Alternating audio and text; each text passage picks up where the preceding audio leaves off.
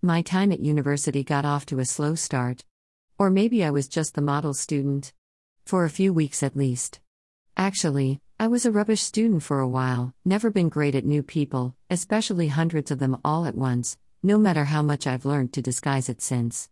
I made an effort though, the science fiction film club, for example, where I remember watching Young Frankenstein in the most stale old lecture theater you can imagine. I think it's where we also did mechanics, the most stale old subject, to give you a bit of stale old flavor. That one wasn't bad though, and I'd make admittedly increasingly infrequent visits through the whole of my first year. Wednesday afternoons were free for sport and the like, so I joined a shooting club. That involved an awful lot of waiting around for your very brief turn, but it all happened in some kind of old World War II military hut, which I actually found far more fascinating than shooting paper targets. As a completely non-gaming aside, you can read more about my latest fascination in that area, involving 2 surviving local bomb shelters, here. Anyway, that lasted 2 weeks, and Wednesday afternoons of sport were replaced with trips into Hatfield's town center, which was about as close to being part of Resident Evil as you could ever wish for, though there was a cool little independent record shop there, where I picked up what is about the only ever cassette single I ever bought, Shame on You by Gun, who were also my second ever gig a year or so previously. We weren't too far from London either, so now and then I'd get a train down there to go and look at some big record shops, but money was always a struggle, so that was a rare treat. I do recall buying Ned's Atomic Dustbin's first album on one of those trips though. Apart from the sci-fi nerd out one night a week, the only other thing I did of an evening was role-playing club on Mondays. Or Monday, to be precise. I've no idea what I was thinking, but I came away with a character sheet I'd rolled for some space adventure game that was dressed like a bald vampirella with a Hitler mustache but even bigger knockers, and I never went back, or they never allowed me back, one or the other. That left me with my Goodman's Quadro 905 mini black and white TV, radio, cassette combination, that I discovered could pick up Sky's early movie and sports channels in a very fuzzy way if I tuned in using the FM dial, and writing up university notes or doing whatever you call homework there, with the help of ridiculously expensive textbooks that you had no choice about buying. Speaking of books, I was a massive reader at this point, and as well as the engineering books I'd borrow from the massive university library, I'd also lap up loads of philosophy and poetry books that were there for people not doing engineering degrees. That's when I started writing lyrics and poetry too, ably assisted by a non-stop soundtrack of The Doors, and those seeds would develop alongside a very different person over the next 3 years and beyond, but that's another story. Before that, we're talking around 3 months before I'd hook up with a group of friends that gradually became inseparable until we were separated by work placements abroad in our 3rd year, and that being some of them's final year. Before the end of that first term, we were all starting to look like proper students too, hanging out in the student union bars a couple of times a week, and in someone's room watching videos from the rental shop next to the chip shop next to the off-license just across from one of the guys' hall of residence on the others. By the 2nd year, we'd leveled up, and a couple of the guys were now studying on other campuses or had moved out of town, meaning trips to exotic pubs in St. Albans or Hartford. That also meant more dodgy old cars around too, so it wasn't uncommon to be pushing someone's Mini half a mile down the road and onto a roundabout, for example, before removing the wheels, rolling them back, piling them up outside his room, knocking on the door and running away. He didn't speak to us for weeks. And this was all sowing more seeds for the utter debauchery of our final year and a whole new group of friends from my course, and a whole new range of interests that would link up with that writing I was getting good at by this point and take me to all kinds of places not long after I left, but that's still that other story. When I started this, I wasn't planning on a recap of my sub-young ones-esque existence at university, but there was a point. When I covered Hydra, after finally working out what it was called after years of trying, I talked about one of the aforementioned student union bars at the University of Hertfordshire, the smaller of the two, the Mandela, obviously, bar, where I think the arcade machine was located. One mystery solved, and in doing so I also think it led me to solving another. Where was the Pit Fighter arcade machine I'd either be playing or watching other people playing around the same time? And my best guess is that it was also there, either with that Hydra machine or replacing it when the time came. It's all very hazy now though, but given the timings and my very limited exposure to arcade machines around that time, it's as good as it's getting. One thing's for certain though, I wasn't the only person watching, because whatever anyone says about Pit Fighter now, back in the very early 90s, that arcade machine was an absolute showstopper. Thinking about it, I had a lucky escape with Pit Fighter, because it wasn't often that I played an arcade machine before a home conversion, and if I'd done things that normal way around, I almost definitely wouldn't be writing about it now. That said, those arcade screenshots from Computer and Video Games magazine will forever be imprinted in my mind, and it would probably only have been a matter of time and one of those Midway compilations on PlayStation 3 would have changed my mind. We'll come back to ports later though, if we must, though as I write this, apart from a quick go on the Sega Master System version, I don't think I've ever played any of Pit Fighter's conversions, so we can discover those together. Back with the arcade original, Pit Fighter is a pseudo 3D fighting, we'll come back to that too, game by Atari Games, published by Konami in Japan in 1990, and it uses digitized moves captured from actual live actors. And that alone was utterly jaw-dropping at the time. It wasn't quite the first game to do that though, or even the first fighting game to do it, and in finding out about what was, I've discovered a whole new world. The first game to use digitized sprites was called Rikai Deshi, Chinese Exorcist. It was another fighting game, launched into the arcades in Japan by Home Data in 1988, and was also the first game to use claymation. It kind of looks like Viewtiful Joe meets Morph, with your fighting monk taking down ghosts from Chinese folklore in one-on-one round-based battles. No idea if it's any good or not, and as someone that owns a dozen copies of a dozen different Street Fighters that I've still never played any of, if I'm desperate for a new fighting game, I'll probably start with one of those first.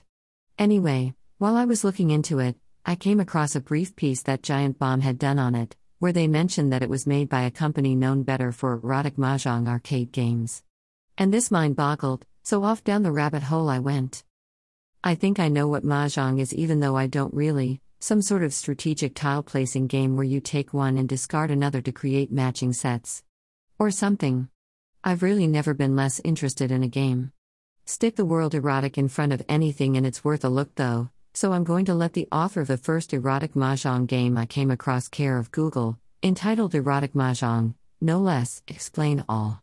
The new game Erotic Mahjong combines two genres, mahjong style and adult content. Perfect mix for attentive, self-confident people who take advantage from any moment of their life. Here you will meet traditional mahjong in a perfect graphics and erotic pictures of sexy ladies in different frank poses. Cleaning the field from the tiles, you will easily see all intimate parts of beautiful female body, CNT and breast. Beautiful indeed, even if I did need to censor it slightly for family audiences. From what I can tell, it's regular mahjong tiles on top of a picture of a naked woman, and works a lot like one of those Big D Peanuts displays that I don't suppose are allowed behind the bar in pubs anymore.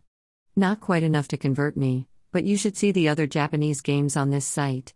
There's Officer Jugs, A Single Wish, also Vacuum Massage Part 3, and Abduction Night Striptease, or my personal favorite, Ass Effect, featuring strong Dick Shepherd blowing off steam at a sex party after a long expedition. And that's just what was recommended on the Erotic Mahjong page.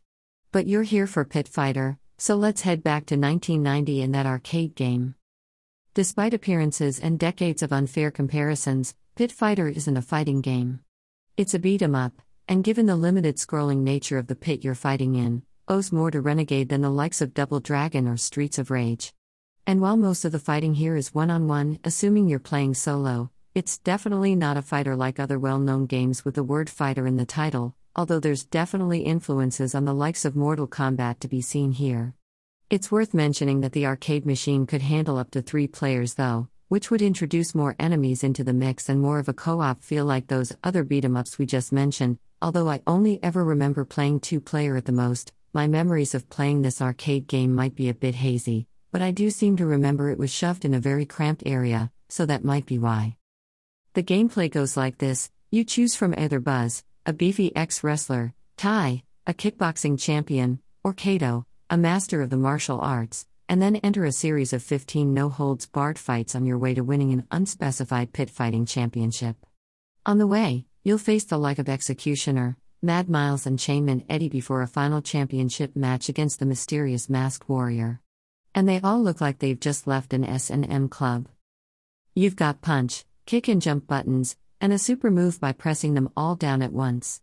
Reminds me of a guy who came into school one day and said he'd pressed all of the buttons on the TV down at once. We asked him what happened, and he said his dad hit him with a spade. Anyway, depending on how and where you deploy them, each of the three fighters will then lay the smackdown based on their own individual fighting style. Buzz is all about power, a kind of Tom Brady meets Brutus the Barber Beefcake for anyone into American sports. He's going to give you body slams, headbutts and pile drivers, and while he's not the most effective of the available characters, he's definitely the most fun. The most effective would be kickboxing champion Tai, with agility combined with his repertoire of spin kicks, flying kicks and roundhouse kicks. He's also, without doubt, based on Jean-Claude Van Damme in Bloodsport, right down to that splits move he does. Finally, there's Kato, with his third-degree black belt, lighting speed and variety of moves, from combo punch to flip kick to a meaty backhand. Kato is a bit rubbish though. As an example of why, his special doesn't guarantee a knockdown, but after he's done it he does this bow which leaves him wide open to a free beating. There's also environmental violence at hand, with barrels just waiting to be dropped on someone's head, and members of the audience ready to get involved to lend a fist or a knife if you get up close. Actually, where there's multiple opponents you'll find them not averse to having a go at each other too. You also find bamboo canes, crates, beer kegs and the occasional power pill which literally turns you into the Hulk. You get bigger, you get stronger and you even turn a bit green.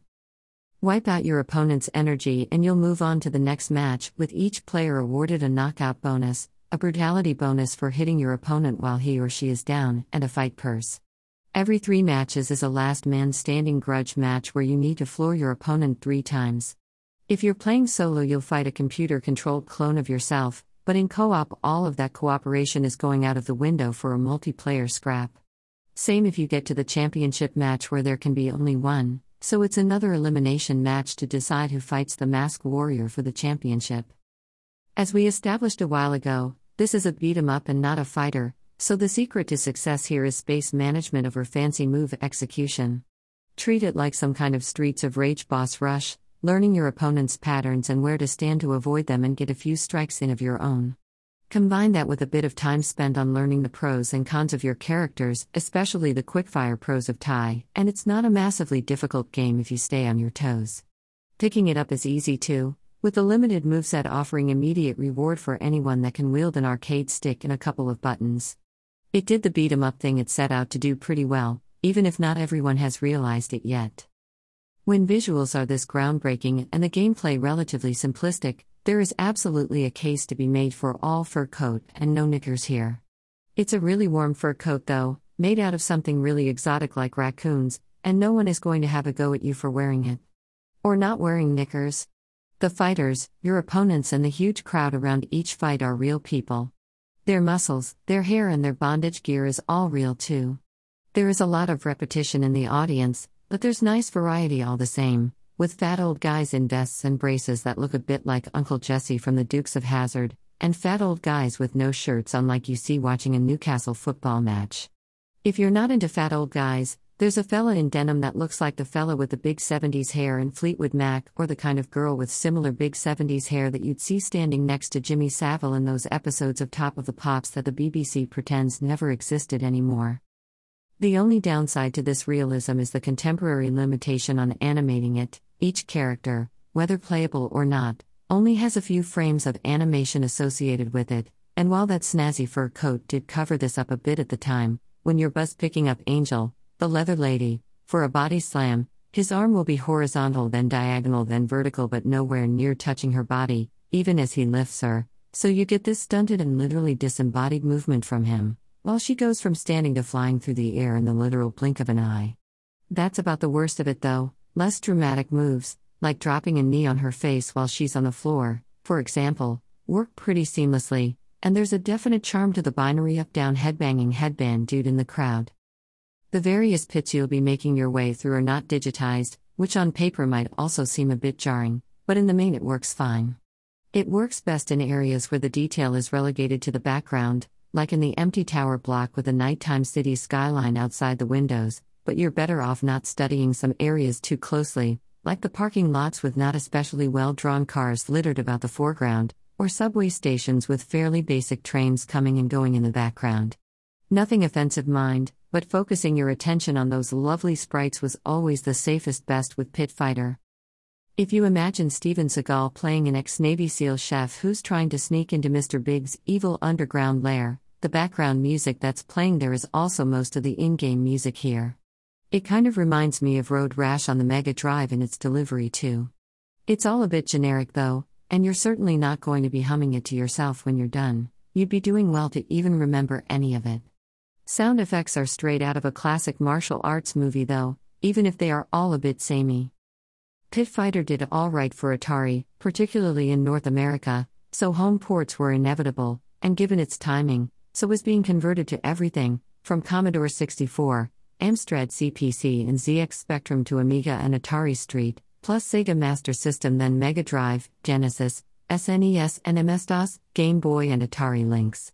Collectively they've always been given a massive bum rap, but as promised, as I've only ever briefly dabbled with one of them, let's have a look at them together here. I'm going to start with the Spectrum version, not just because I owned one, but because I'll never forget the time the garish screenshots that burned themselves into my retinas in the Sinclair user review that started with something like "this isn't a computer game" and ended with "pile of rubbish." I can't really argue, it looks terrible, the scrolling is headache-inducing, and it's mostly unplayable. You have to admire its ambition, but as bad as it is, the C64 version benefits from having none, and just going for a simple, typically blocky graphical approach backed by some nice music, it's as good as it was ever going to be on an 8-bit machine. In which case, maybe the Amstrad version would have been better off using that one as a template rather than making the Spectrum version even worse, which is some going. The Amiga and SD versions seem alright, graphically they're not far off of arcade perfect, with just the controls veering from being overly finicky in some situations to not caring where you're punching to register a hit in others. Nothing wrong here though, and as I've been writing this I found out that you can pick up the SD version for around $5, so I did and can confirm it was money well spent, if for nothing more than for the biggest game box I've ever owned, which, at 23 by 18 cm is big even by that system's big standards. I've got a soft spot for the Master System version, it's what the Amstrad version could have been. A cleaner take on those C64 graphics, near enough gameplay and better music than the arcade version. The Mega Drive port is a real winner though. Everything's a bit scaled down, but it plays a great game of Pit Fighter, probably the best so far. Definitely better than its SNES counterpart, with small, jerky characters dumped on horrible backgrounds that they clearly don't want to be a part of, though in its defense it doesn't play too bad. The MS-DOS port is terrible though. The fighters almost gave me motion sickness, and it plays like a dog. Moving on to handheld, the Game Boy version is very impressive. Okay, it's monochrome, take note, Spectrum version, but it's nicely animated and is a lot of fun to play. Finally, over on Atari Lynx, I don't think I'd have been disappointed if my brother had bought it for his, but it's all a bit murky and a bit too quick for its own good. Overall, I think collectively they've all been tarred with the same brush, that of their lowest common denominator, of which there are, unfortunately, multiple choices. You'd be happy with either of the Sega versions if you own those machines though, and same for the Game Boy, and I'm definitely not disappointed with my new proper SD version. There was supposed to be a Pit Fighter 2, introducing 3 more playable characters, but it never materialized. The closest we ever got was 1992 Atari side-scrolling beat-em-up Guardians of the Hood, which used similar digitized sprites, with 3 new playable characters lifted straight from that canned sequel, as well as the sprite scaling 3D effect that was still all the rage back then. I'm not sure that the premise of taking on gangs across various locales was that bold a step for the genre at this point, but it did give you some magical Street Fighter-esque special moves to launch at your opponents, and when you beat a certain gang their leader would then join you. Like its spiritual predecessor, it looks nice, but unlike it, in my humble opinion, it didn't really set the world alight though. I've always defended Pit Fighter. Much like Outrun on the ZX Spectrum, the opposite of rose-tinted spectacles often seems to be applied here, mainly down to not understanding its true nature, but probably also clouded by the wider experience of a lot of not very good home conversions.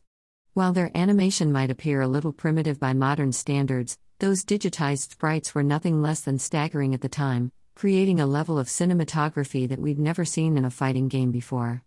There was always a mesmerized crowd standing around a Pit Fighter arcade machine. It's still loads of simple, carefree fun to jump into today too, Maybe not up there with the timeless fluidity of Streets of Rage 2 as a genre showpiece, but in mixing up co-op and competitive multiplayer, as well as the accessible controls that quickly have you breathing life into actual human fighters, almost anyone can get something out of playing it. And at the very least, you'll have a better time here than with a game of mahjong, erotic or otherwise.